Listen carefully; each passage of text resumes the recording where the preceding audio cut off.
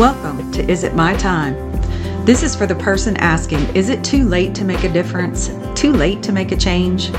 Up to this point, a major part of your identity has been as John's wife, or Sarah's mom, or even that go-to person at work, the one you can get a job or a task to and they'll get it done, in the job description or not.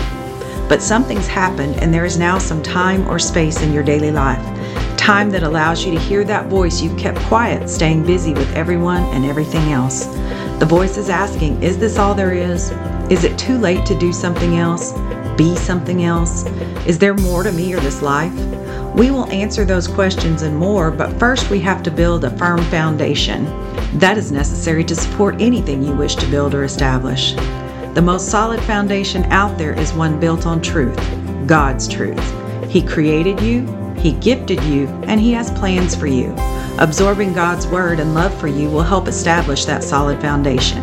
Grounding yourself in your identity in Christ will make you formidable and capable of achieving anything. Hey friend, last week we talked about the infinite 1% and how the small changes we were making would affect our future for the better. Now that we've talked about our source for truth, some places to find our information, and some ways to take in that truth, let's talk about some of our barriers or strongholds that were keeping us sidelined or held back. Over the next couple of episodes, we'll identify specific issues and either scripture or techniques we can use to put them behind us and to keep moving forward. This week we will discuss people-pleasing. As defined by Medical News Today, a people pleaser or a people-pleasing personality means a person who feels a strong urge to please others, even at their own expense. It is not a medical diagnosis. It's not a personality trait, despite others attempting to place it there. I propose to you to think of it as a coping mechanism. Some will tell you the root is a poor self-esteem, which can be true. Someone seeking validation from an outside source, in this case, another person. It is an issue that affects how you relate to others. Most people pleasers will try to sustain or nurture others before they do the same for themselves. Some signs you may be a people pleaser.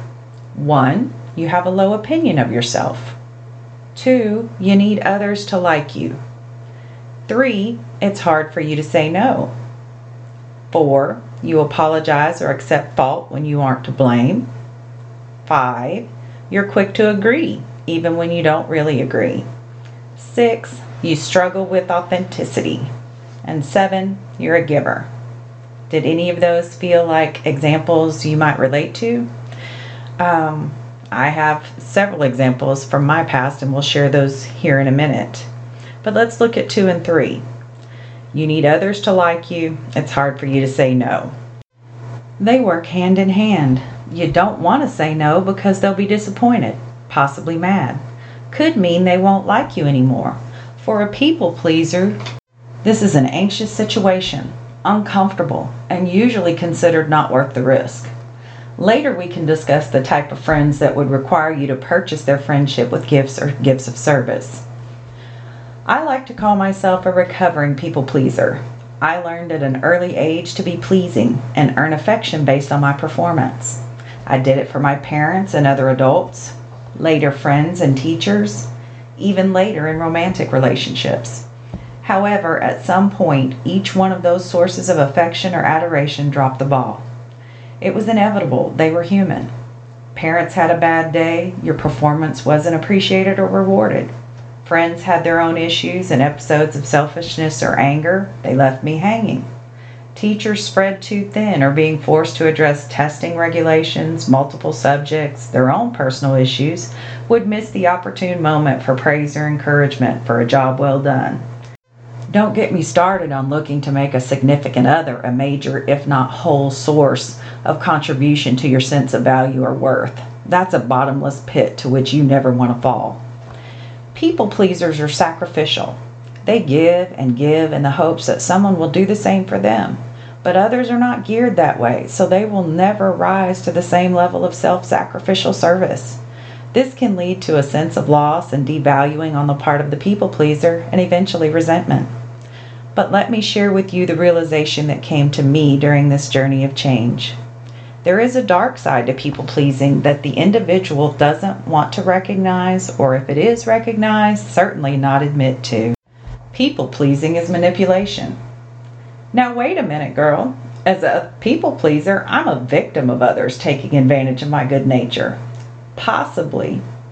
Maybe. But here's the definite. As a people pleaser, you are attempting to manage the other person's opinion of you and feelings for you. That management is manipulation. And yes, that sounds ugly. It starts off innocent enough, wanting their affection. But stay on that path long enough and you become a master manipulator with a mask for every situation and every relationship. That takes a lot of time and energy from your heart and soul. You will get worn down. The rough edges will begin to show when you can't remember what story or mask goes with this particular relationship. Once the ugly side was pointed out to me, I didn't want to be a manipulator of people. I wanted to be me, the same me to all people and all situations in my life. Authentic, if you will. Don't get me wrong, it was very scary at first, but also freeing at the same time. Not having to remember to be a certain way with a particular person or group only to change as the next one came along, but getting to be the same person all the time, no matter what, was so freeing. It also meant less anxiety and more peace. As I phrased it earlier, recovering people pleaser. Do I always get it right? No. It was ingrained at an early age and reinforced throughout my life. I still catch myself apologizing for things that had nothing to do with me, attempting to appease the other person I'm with, trying to diffuse the situation and to get them to a calmer, if not more happier space. I still get a thrill out of giving, and I have to check my motives. Is it truly to please and make that person happy just because, or am I hoping for some kind of return, be it emotional or otherwise? As a recovering people pleaser, I have learned that I cannot get my sense of value or self-worth from others, human beings that is. They are flawed and will ultimately fail me in that department. I need to get my value from a source of unconditional love, and that can only be God. I truly had to study all the things the Bible had to say about His relationship with me, His feelings for me, and the fact that He was forever and never changing. He was the consistency factor I needed to start letting this other go and to stop trying to manipulate the people around me to feel a certain way about me. Let me tell you something else you can embrace to help you on the path of leaving people-pleasing behind. You have a lifetime of looking outside yourself for edification, affection, something or someone to provide you your value. I am telling you to look to God. But here's a twist for you. We have a triune God.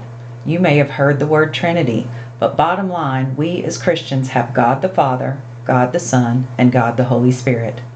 Father and Son are currently in heaven. That's outside yourself. The Holy Spirit indwells you. This Holy Spirit is what helps you with making these life changes and communicating with Father and Son. Let me share Romans chapter 8, verse 26. In the same way, the Spirit helps us in our weakness. We do not know what we ought to pray for, but the Spirit Himself intercedes for us through wordless groans. And He who searches our hearts knows the mind of the Spirit, because the Spirit intercedes for God's people in accordance with the will of God. So you see, the Spirit helps us communicate, even if we're not sure how to say what we want or what it is we're looking for. And that communication goes two ways. The Holy Spirit, in turn, can help you feel the love of God as His child. Fail to please God, you will be forgiven and still loved. Seek to please God, and you will never be disappointed. I hope this helped in some small way to let you know that you aren't alone and change is possible. If so, please share your comment on this episode. Well, I hope you enjoyed today's episode. Next time we'll check in and see what progress we've made. I'll share a few of my favorite scriptures, and I'd love to share any you found helpful. You can share those in a review of this podcast or over in my podcast community on Facebook. I'll drop a link in the show notes. I'll read some of those reviews or posts and share about the scriptures you've written about. Until next time, happy reading.